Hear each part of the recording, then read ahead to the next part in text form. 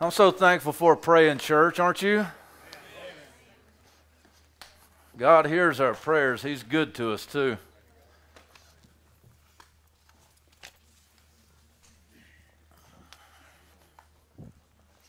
We don't understand the things that happen in this world. At least I don't. But I'm so thankful that we can trust God, even when we don't get it. All right.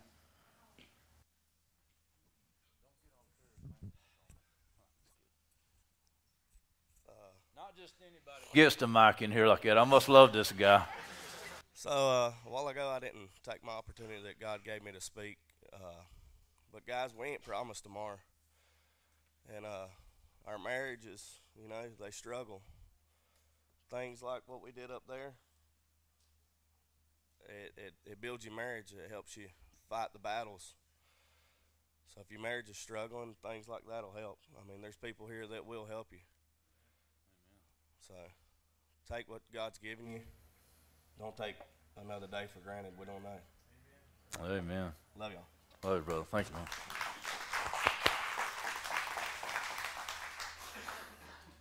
Amen, brother. Why wouldn't we take every opportunity, right? We get busy, we get to running around, and we think, I've got tomorrow. I'll work on my marriage tomorrow. I'll work on my relationship with you tomorrow, Lord. And next thing we know, if our life isn't snuffed out, we turn around and, we're 60, 70 years old, and that's not bad. You can still live a good life at 60 or 70, okay?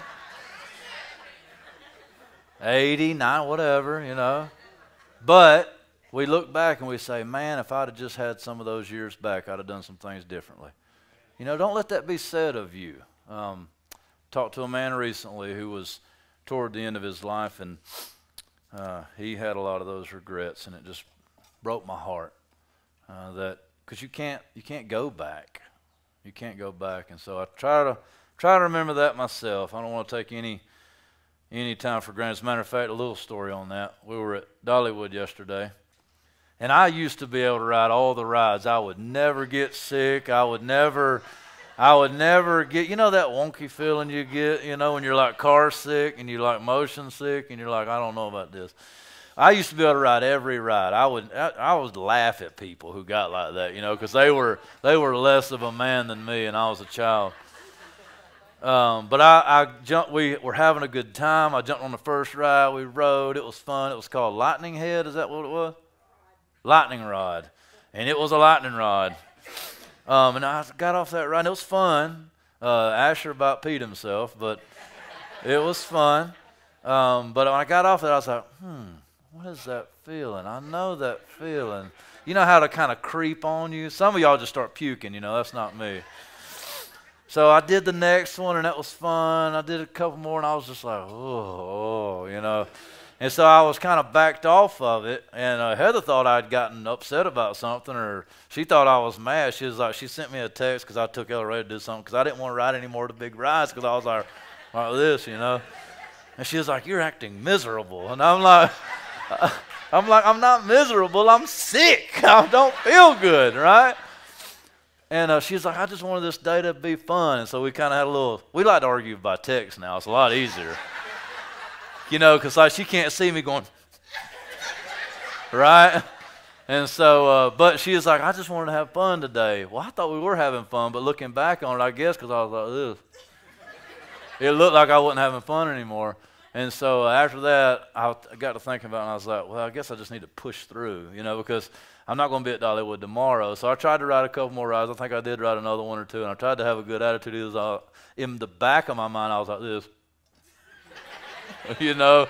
But no, we had fun all day long. I was exhausted. But anyway, sometimes, we get caught up in our own personal junk and our own personal issues, whether it be busyness because of business or busyness because of problems or whatever.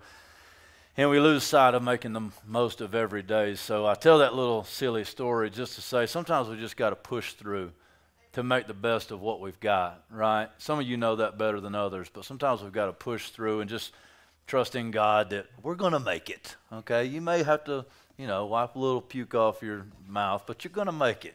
Push through. Push through. Turn in your Bibles with me to John chapter 16. John chapter 16. Got about 30 minutes today.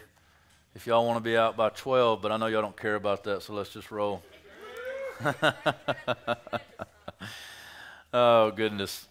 John chapter 16. I'm going to read verses 14b through 15, but I'm going to focus in on verse 14 and just talk to you a little bit this morning about the work of the Holy Spirit. Let's all stand together as we read God's holy word. John 16, verses 4b through 15. Jesus says, I did not say these things to you from the beginning because I was with you. But now I am going to him who sent me, and none of you asked me, where are you going? But because I have said these things to you, sorrow has filled your heart. Nevertheless, I tell you the truth, it is to your advantage that I go away. For if I do not go away, the Helper will not come to you. But if I go, I will send him to you, and when he comes, he will convict the world concerning sin and righteousness and judgment. Concerning sin, because they do not believe in me. Concerning righteousness, because I go to the Father, and you will see me no longer. Concerning judgment, because the ruler of this world is judged. I still have many things to say to you, but you cannot bear them now. When the Spirit of truth comes, he will guide you into all the truth, for he will not speak on his own authority, but whatever he hears, he will speak, and he will declare to you the things that are to come. Verse 14. He will glorify me, for he will take what is mine and declare it to you. All that the Father has is mine. Therefore I said that he will take what is mine and declare it to you. You may be seated. May God bless the reading and the hearing of his word. I have just a few points this morning as we touch on the work of the Holy Spirit. Obviously, we could write volumes and volumes and preach sermons upon hours upon hours upon hours about the work of the Holy Spirit in his divine work in the believer, in the world. But I just want to touch on three things today. Three qualities, attributes of the Holy Spirit, and three realities that we need to be aware of, and I think that we need to consciously think of, and that we need to seek out so that our life in Christ can be all that it could be.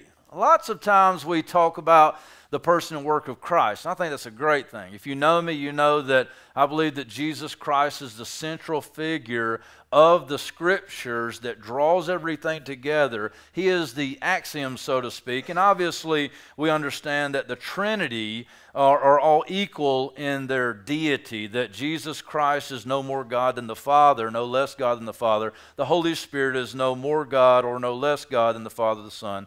But that in God's great redemptive plan, that Jesus Christ is that central figure that holds everything and ties everything together, where all the truths meet. That the Father's will is to send the Son to do the work of redemption, and the Holy Spirit, he applies the work that the Son has accomplished in order to bring about the kingdom of God here on earth. So, but not a whole lot more about that. I want to talk specifically, though, to this morning a little bit about the Holy Spirit, and why I began saying that is that the Holy Spirit is oftentimes neglected in our sermons and in our preaching and in a lot of the writings. And even though he finds his way into the writings a lot of the times, whether it be the creeds or the confessions or commentaries or whatnot, oftentimes the Holy Spirit is almost a side note. That the Holy Spirit is kind of a side note or a secondary line of thinking, and he's just getting things done, and he's just a supporting force, so to speak, of the real work of the Father or the real work of the Son. And so, not that I would ever take anything away from the Father and the Son. I just want you to know and be aware that the work of the Spirit is on par with, it is equal to, it is as important as the work of the Father or the work of the Son or the work of the Godhead in its totality. Does this make sense? And so just a little bit on that this morning. And just to kind of show you that, I printed a few things out here, and one is, I don't know if many of you read the confessions or if you think that the confessions are important at all. I would highly recommend that you read the confessions. The Westminster Confession is a confession that was written for the church's benefit. I would say that the confession obviously does not carry the same authority as the Word of God. Only the Word of God is inspired in its original writings, but the Westminster Confession, along with several of the creeds and other confessions too, the London Baptist 1689, these are really, really good, and were put together by men of God who trusted God, who loved God, and who sought diligently to put into very clear and concise statements on what the church has historically believed and what Orthodox theology is, what Orthodox belief is on different topics in Scripture, whether it be Jesus Christ, salvation, the sovereignty of God, or so on and so forth, the Word of God, the Holy Scripture, things like that. And so where I wouldn't put those creeds or the confessions on par with Scripture, obviously, I would say that they're very, very helpful, and they can be very good for us to see how our understanding of Scripture compares to what those divines, those interpreters, those men of God, how they thought about these things and what they had written down and what the church has really been guided by, not apart from the Scripture, but founded in the Scripture and what they have agreed that the Scriptures teach about these things. I point that out to point this out. In the Westminster Confession that is 33 chapters long and has all kind of different topics in there, such as what we talked about a few, the Scripture, the Godhead and the Trinity, Jesus Christ, who He is and what He did, redemption, all these different things. There's no explicit chapter on the Holy Spirit, the person of the Holy Spirit. Now, in 1903, the Presbyterian Church did add a chapter. The 34th chapter was a chapter on the Holy Spirit. Now, it's debatable whether, it should have been added or shouldn't have been added. I was listening to John Gerstner speak on the addition. They actually added 2 chapters, 34 and 35. 34 was on the Holy Spirit. I think 35 was on the love of the gospel and the gospel mission. But he speaks to this, and basically his stance is that it never was really needed, because the Holy Spirit, and this is a true statement as you read the Westminster Confession, there's a reason I'm saying this, is that as you read the Westminster Confession, there wasn't a chapter on the Holy Spirit. But almost every chapter, almost every single point had something about the Holy Spirit in it. Because all of these truths are applied or implemented by the Holy Spirit, by the work of the Holy Spirit. You want to talk about salvation? Salvation cannot happen apart from the work of the Holy Spirit drawing the unbeliever. All of these things must necessarily involve the Holy Spirit, and that was his point, and I see the point.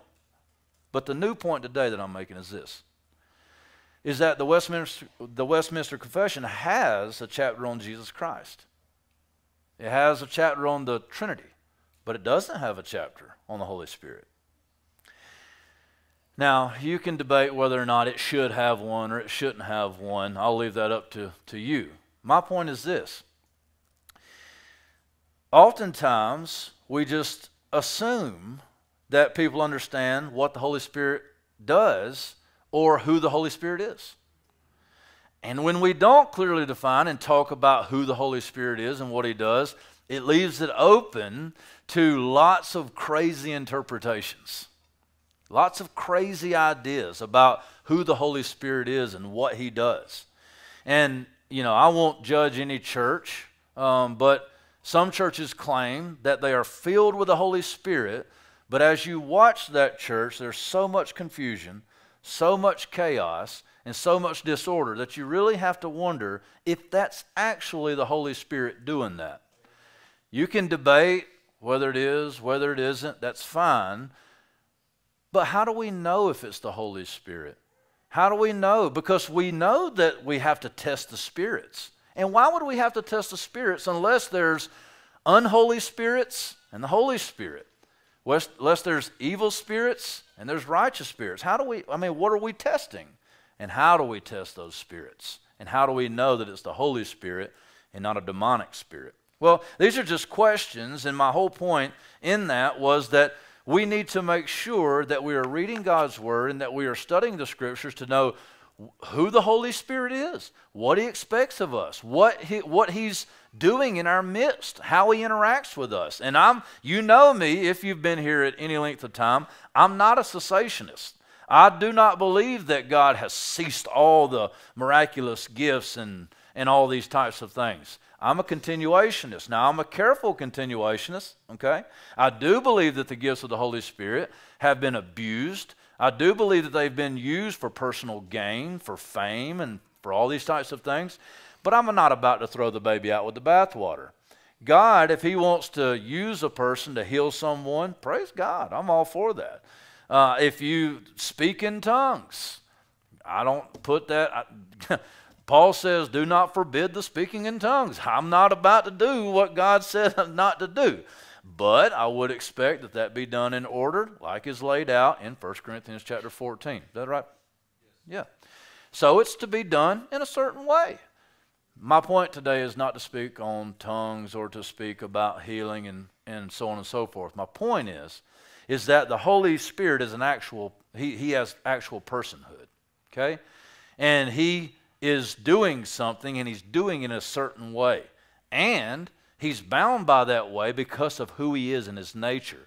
And He can't operate outside of the Word of God and His nature. And so therefore, there are certain things that we can look at and go, no, that's not the Holy Spirit. There's some things that we admittedly have to look at and say, I don't know. I give you the benefit of the doubt. Praise the Lord.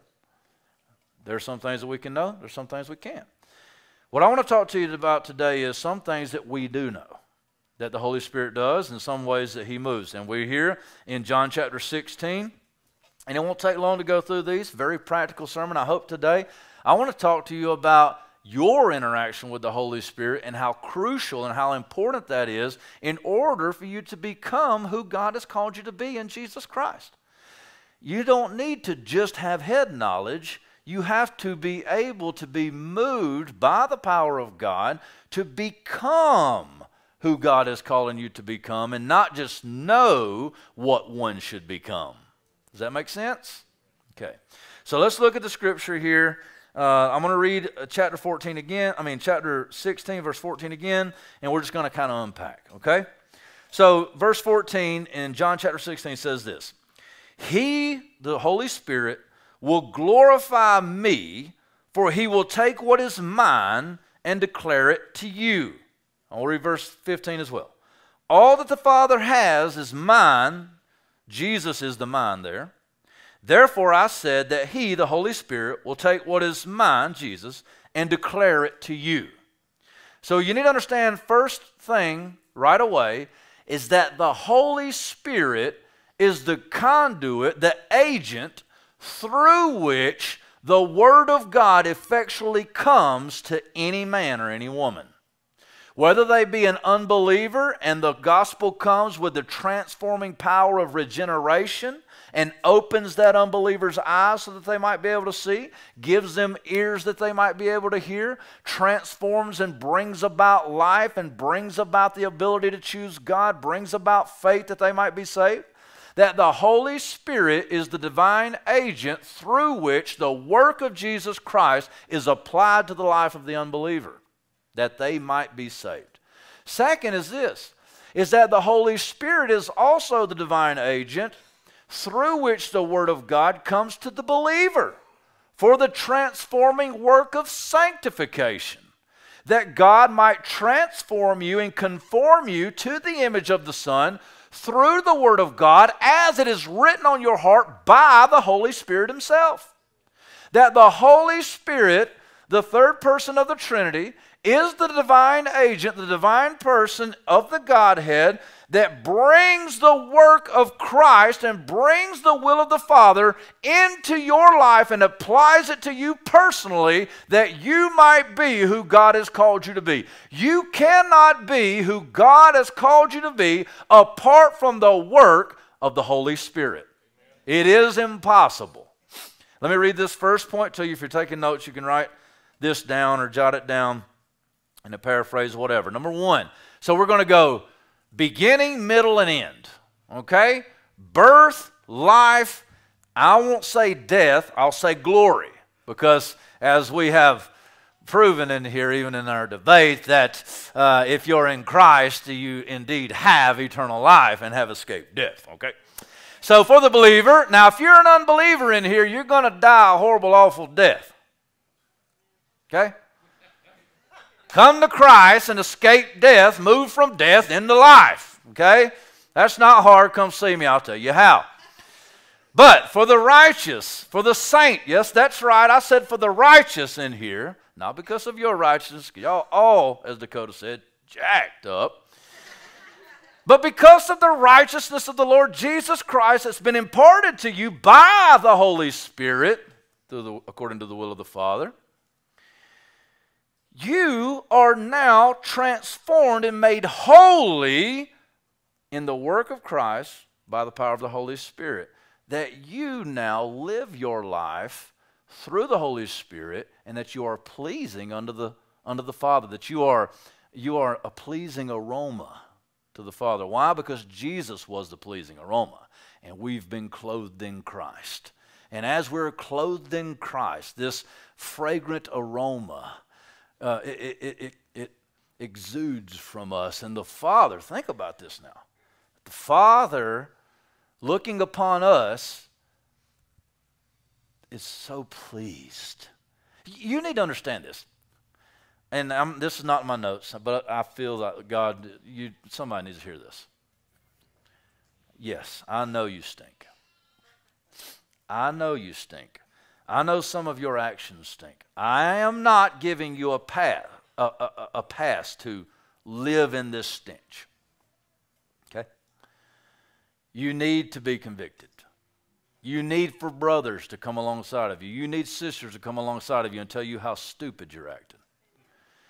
The Word of God is good. It is necessary, sufficient for rebuke. It's part of it. Okay? You need someone to come and tell you that. But you also, I think, need someone to tell you this. Don't stop coming to the Father because you are struggling with sin that's been cast off as far as the east is to the west in the grand scheme and the economy of God. I know we don't think in terms like that. I know that you are temporal and you're here and you're now. And you're struggling with your sin. And you feel unworthy. So you don't want to come into the presence of a righteous Father with unworthy baggage. But what you need to understand, God did not start loving you because you ridded yourself of your baggage. He loved you while you had your baggage, sent the Holy Spirit to disperse of your baggage, and the dispersing work of the Holy Spirit of your baggage is for all eternity. Now, the perfect work of Jesus Christ upon faith is credited to you, imparted to you, and that's not just a resurrection propitiation that Christ accomplished your payment, but I believe in the impartation of the active obedience of Christ. Meaning this. You say, what does that mean? Meaning this. It's not just, please get this. Okay, look, everybody looking at me. You need to understand, this is a doctrine that not everybody believes in. I'm going to teach it because I believe it's true. Romans chapter 8, if you need proof, come talk to me afterwards. I'm telling you. A lot of people believe in the imparted righteousness of Christ and the propitiation of Christ paying our sin debt. Okay? and freeing us of the condemnation of sin. But further, I would say that Jesus Christ, it's not just his death and resurrection that's imparted to us, but his obedient life and his obedience throughout eternity is credited to us as well. I don't think that the propitiation could work unless that be true. And I don't think that the perseverance of the saints could maintain if that wasn't true. This is what I mean. The perfect life that Christ lived in perfect fulfillment and obedience to the law is credited to us as well, as if it were us living the perfect, righteous obedience of the law. Does that make sense? The reason I say that is this. Your actions, while they may grieve the Holy Spirit, and while they may grieve the Father, and while they may in some sense upset the Father, grieve the Son, they can't cut you off from fellowship from the Son because they're not the basis on which you come into fellowship with the Son or the Father. Does this make sense?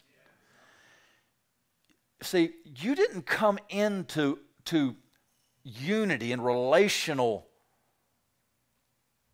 connection with God, the Father, the Son, or the Spirit, through a certain standard of behavior that you've met. You actually came in through death, through the death of Christ. His death was accounted to you as your payment. His life is accounted to you as your ongoing sustaining. You are kept because Christ never fails, not because you never fail. So let me clear that air right there. If you're in sin right now, yes, it's grievous to the Holy Spirit. Yes, it's grievous to the Father. But he's not cut you off because you didn't get in because of that. But he sees you as righteous, and even in this, that he considers you a son. He considers you a daughter. And he is longing and waiting and looking to draw you in, even though you think you can't come. That God is in love with you. For those who are in Christ, God is in love with you. Listen to this, number one. Apart from the work of the Holy Spirit, the work of Christ is ineffectual for your salvation, beginning. It's ineffectual for your sanctification, the middle, your life, and it's ineffectual for your glorification. We can go to many scriptures here, John 3, 5 through 8. I don't have time to do all that, but it speaks of the new birth, being born of water and spirit. It speaks of you cannot have fellowship with God without being born of the Spirit. Now, I'm all about the person and work of Jesus Christ. You know, he's my King, he's my Messiah. But apart from the Holy Spirit applying the work of the Messiah to your life, then that's a work that was done out there for somebody else that's not applicable to you. It's not for you until the Holy Spirit draws you in and applies it to you. And then you're transformed. Then you're regenerate. Then you've been born again. Now, I was going to go to John 3, running out of time. That phrase there, water and spirit, is beautiful. And there's been different interpretations of that, and there's a little space there for debate. That's fine. But one thing I'll say is this, is that throughout the Old Testament and throughout the Scripture, water is symbolic of the Holy Spirit.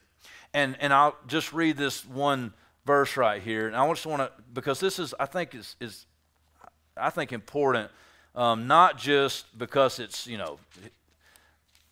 not just because it's in the Bible, but because it speaks of what the Holy Spirit desires to do in the churches today, and that is Joel chapter 2, and some of you will already know this. Joel chapter 2, verse 28, and it says this of the Holy Spirit. Listen to the language of the Holy Spirit.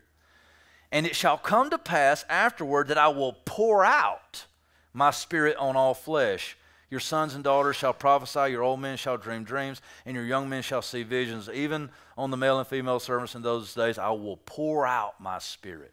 Oftentimes this picture of pouring out the Holy Spirit, him washing you, purifying you, is this idea that the part of the work of the Holy Spirit is the regeneration, the purification, the renewal, the new birth of the individual under the power of the Holy Spirit by the work of the cross. And so we see this beginning point being through the work, by the will of the Father. So, okay, I just don't have time, but so the Father elects from the foundation of the world. We can debate that later if you want to, that's fine. But we know that in love you were predestined before the foundation of the world. You know, argue amongst yourselves what that means. We know that God predestined before the foundation of the world.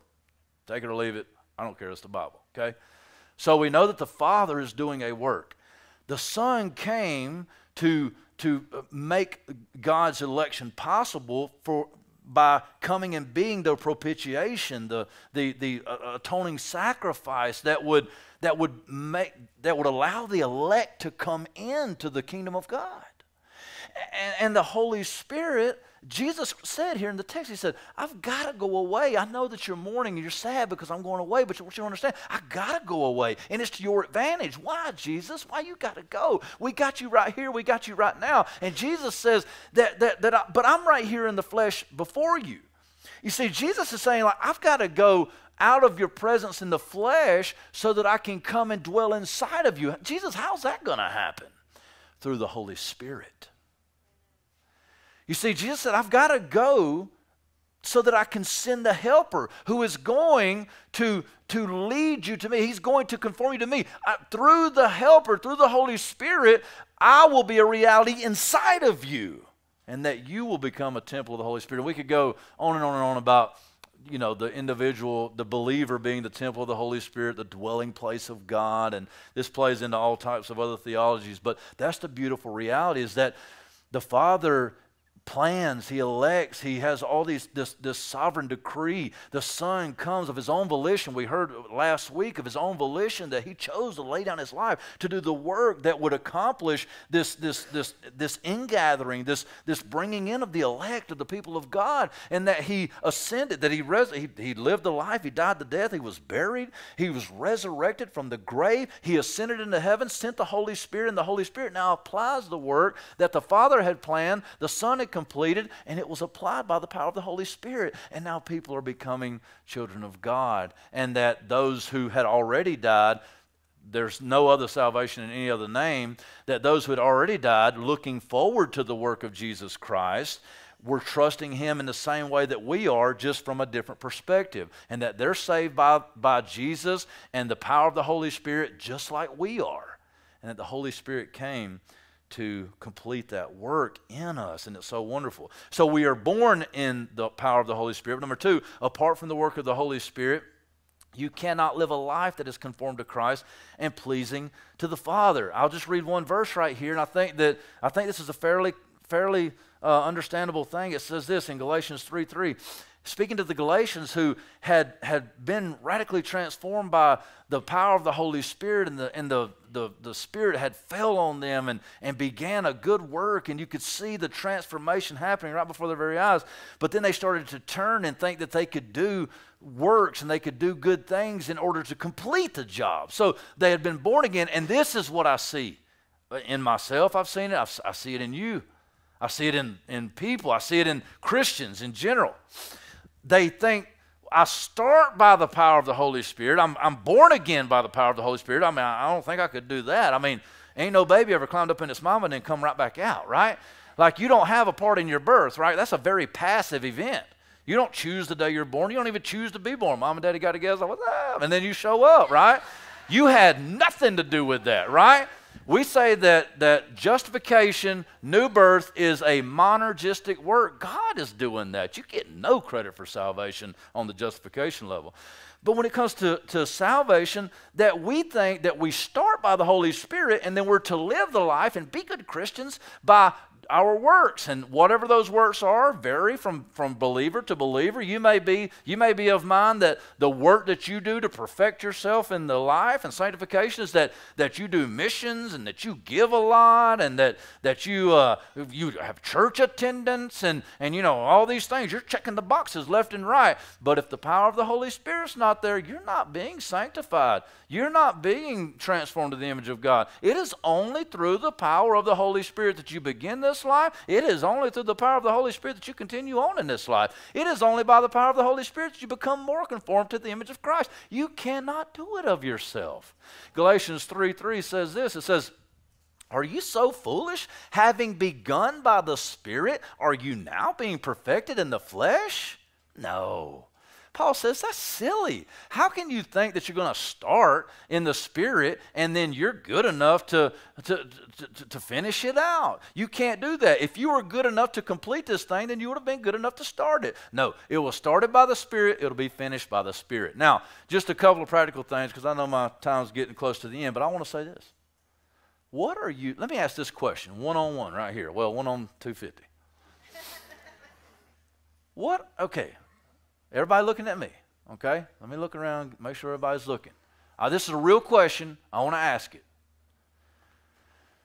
What are you doing personally to grow in your walk and understanding, in your interaction with the Holy Spirit? I could go on and on and on. I had in my notes here Romans chapter 8, verses 1 through 8. If you'll remember, that whole intro to that whole chapter is, who will set us free from this body of death? Paul asked that in chapter 7 at the end. Chapter 8 rolls in. Therefore, there is now no condemnation for those who are in Christ Jesus. For the law of sin and death, for the law of the Spirit of life has set you free from the law of sin and death. You know what else it goes on to say? It goes on to talk about that active obedience of Christ, that Jesus Christ was offered as a sin offering so that the power of death, that the power of sin, as a sin offering, in order that the righteous requirement of the law might be fulfilled in us, right? And that we might then walk in those who walk not according to the flesh, but according to the Spirit. And it goes on to say, let me just read that one part because this is key right here. You need to understand this. Romans chapter 8, verse 14, I think it is. Yeah, listen. No.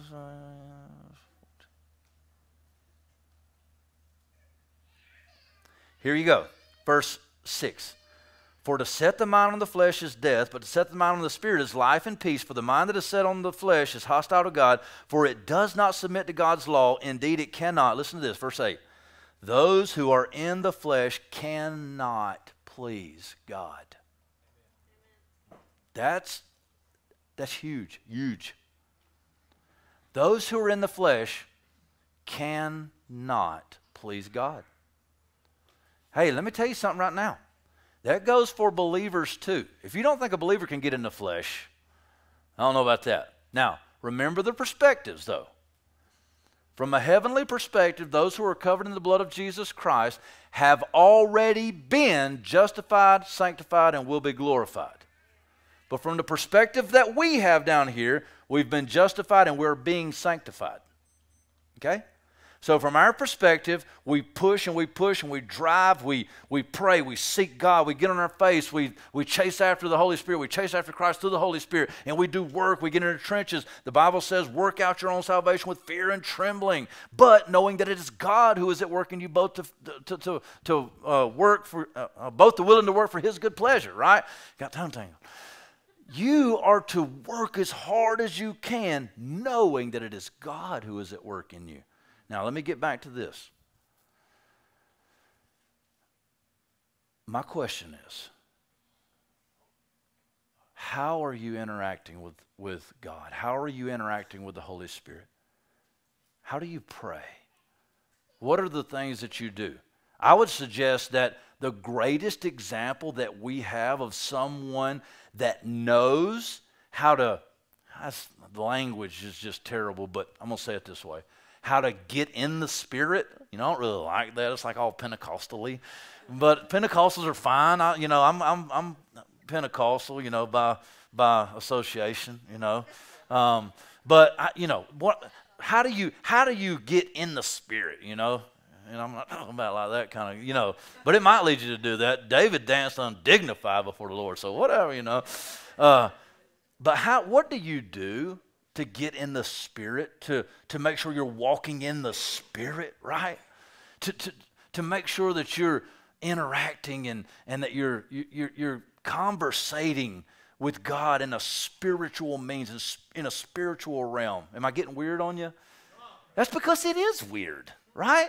And let me tell you something. If your Christianity is just straight up normal all the time, then you need to check something.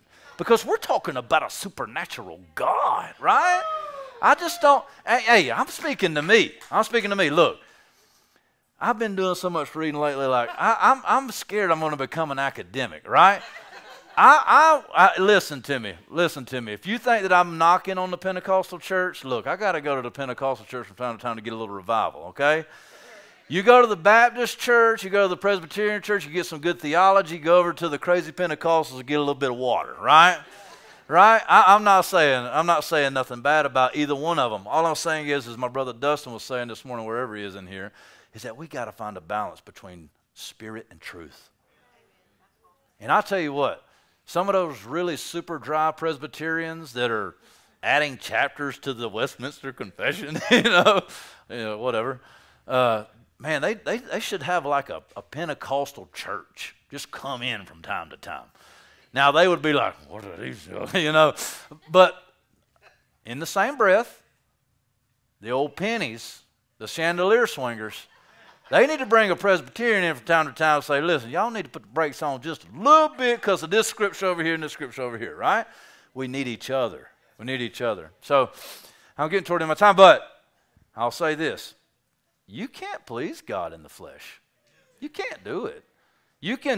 It's not by the will of the flesh or by the blood. You can't do it on your own. You can't be born again on your own. You can't live the life on your own. Some people talk about justification is by the Holy Spirit, but I'm telling you, sanctification and glorification all by the Holy Spirit. I'm asking, what do you do to engage the Holy Spirit? Do you sit and just, there's, you know, man, you just, as numerous as the sand on the seashore as possibly, but any way you can communicate with anybody, you can communicate with God. You can communicate with the Holy Spirit. Let me ask just a couple simple questions.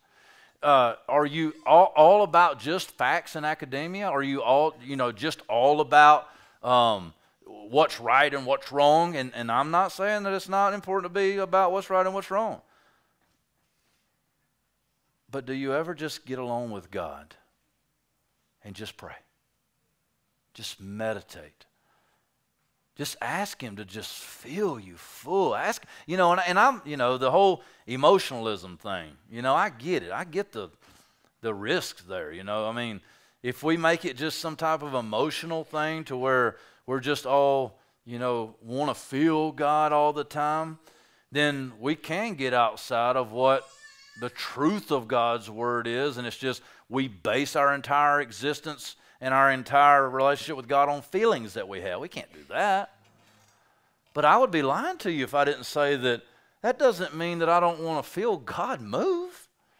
Man, I want to feel God move, right? I want to see God move. I just want to see it and feel it in a biblical way. That's okay, isn't it? That's okay. I'd love to be slain in the Spirit. I've been slain a time or two, right? I think. Bible says, be not drunk with wine, but be drunk in the Holy Spirit. Why? How you compare those two? If from every now and then, when you don't get straight up drunk on Jesus, drunk on the Holy Spirit, I don't know, right? I give God room there. I'm just saying this. If you really want to experience the Lord Jesus Christ, you can't just stay in your head all day long. You've got to get your heart tuned to the Lord Jesus Christ with the power of the Holy Spirit according to the will of the Father. Does that make sense? You'll thank me later. And pray for me. Pray for me. Because that's one of the biggest issues I have, right? I can be studying and studying and studying. And Last thing, you guys come on up. Apart from the work of the Holy Spirit, you will not make it to glory. You won't make it to glory. He is our guarantee. I'll read this verse, Ephesians chapter 1, 11 through 14. And I say it this way because a lot of people spring up. You know, a lot of people spring up because they have had an emotional experience. And this is one of the dangers of emotionalism, you know, calling somebody to, you know, this great big altar call with fancy music, you know. And, it may draw them in because of the emotional draw, right? We see this in a lot of churches today that have, you know, these great, fantastic ways of just playing on the emotions and, you know, drawing you in. And, you know, discuss that later. But what I want to say is this. Ephesians chapter 1, verses 11 through 14 say this. Listen to what it says. It says this, in him we have obtained an inheritance, having been predestined according to the purpose of him who works all things according to the counsel of his will, so that we who were first to hope in Christ might be to the praise of his glory. In him you also, when you heard the word of truth, the gospel of your salvation, and believed in him, were sealed with the promised Holy Spirit, who is the guarantee of our inheritance until we acquire possession of it to the praise of his glory. You see, the Holy Spirit is the one who applies the atoning work of Christ to bring about new birth. The Holy Spirit is the one to convict us, to lead us, to show us how to walk in a manner that is worthy of our calling. In another way of saying, to walk as Jesus walked, to be holy as God is holy. If you want to live a life pleasing unto the Father, if you want to live a life that is mirroring and conforming to the Son, then you will seek to walk by the power of the Holy Spirit. You cannot do that according to the flesh. You cannot live a life pleasing to God according to the flesh. Listen to me, people. If you're coming here and you don't do business with God on your own, you don't interact with God the Father, God the Son, and God the Holy Spirit in a way that is meaningful. I told my son this, I tell him this, I tell him this, I tell him this. If you are leaning on anything else to secure blessing, to secure relationship with God, to secure heavenly glorification and oneness in heaven, if you're leaning on anything other than the Father, Son, and Holy Spirit, it will not work. If you're trusting in your daddy's faith or your mommy's faith, if you're trusting in your church attendance, if you're trusting in your giving, if you're trusting in your wife's faith or your husband's faith, if you're trusting in the fact that you've read the Bible 4 times, cover to cover, if you're trusting in any of those things, it will not work. As a matter of fact, it's displeasing to God. If something's not pleasing to God, it's necessarily displeasing to God. And God hates the idea that you think that you're good enough to come into his presence without his Holy Spirit being the one that brought you there. Amen. I don't know how I could be more practical than this. If you're not a believer in the room and the Holy Spirit is drawing you unto salvation even right now, then come. The free gift of salvation is offered by the power of the Lord Jesus Christ through the calling and drawing of the Holy Spirit. And I'll give you a chance right now. Is there anybody that's heard the gospel in here that Jesus Christ has paid your sin debt, that he has went to the grave where you should have? He resurrected, proving that he defeated death, sin, hell, and Satan. And he ascended on high so that he could send the Holy Spirit to make his righteousness your very own. Anybody in here never been born again that would like to be born again right here in front of God and everybody? Raise up your hand real high. I'll give you an opportunity right now. Anybody? You will not be able to walk out these doors and stand before God and say, I didn't know. I had no idea, God. How can you do? I didn't know. Undoubtedly, you've heard it 1,000 times anyway. But the gospel has just been offered to you. If you live life the rest of eternity, if you live your existence out separated from God in unbearable pain and agony, that will be your own choosing, because you will never be able to say, I didn't know. Now, if you want to come afterwards, then come and talk to me. Now, for the believer in the room, whether or not you're walking by the power of the Holy Spirit is on you. You have every opportunity to get away like Jesus did, who is the example. Get away in a quiet place and just spend time with God. Get away and spend time in prayer. Open up the Scripture and don't just read for intellectual reasons or for obedience reasons. Just read because you love to get to know Jesus. Ask the Holy Spirit to reveal those Scriptures to you. Seek God in all of His glory. Ask the Holy Spirit to reveal to you who Jesus is and to transform you and to conform you to His image. You want to be more in line with the character of God? The Holy Spirit can do that. If you come and talk to Him and ask Him, spend some time with Him, just slow down a little bit. I'm speaking to me. Do a little bit of work with God. Ask the Holy Spirit to lead you and to guide your footsteps. Ask God to provide the means that you would walk according to the Spirit and not according to the flesh. You will see magnificent mountains move out of your way. Not because you're powerful, no, but because you're conformed and you're submissive. Are you so foolish? Having begun by the Spirit, are you now seeking perfection by the flesh? May it never be, child of God. Come unto the Father through the work of the Son by the power of the Holy Spirit.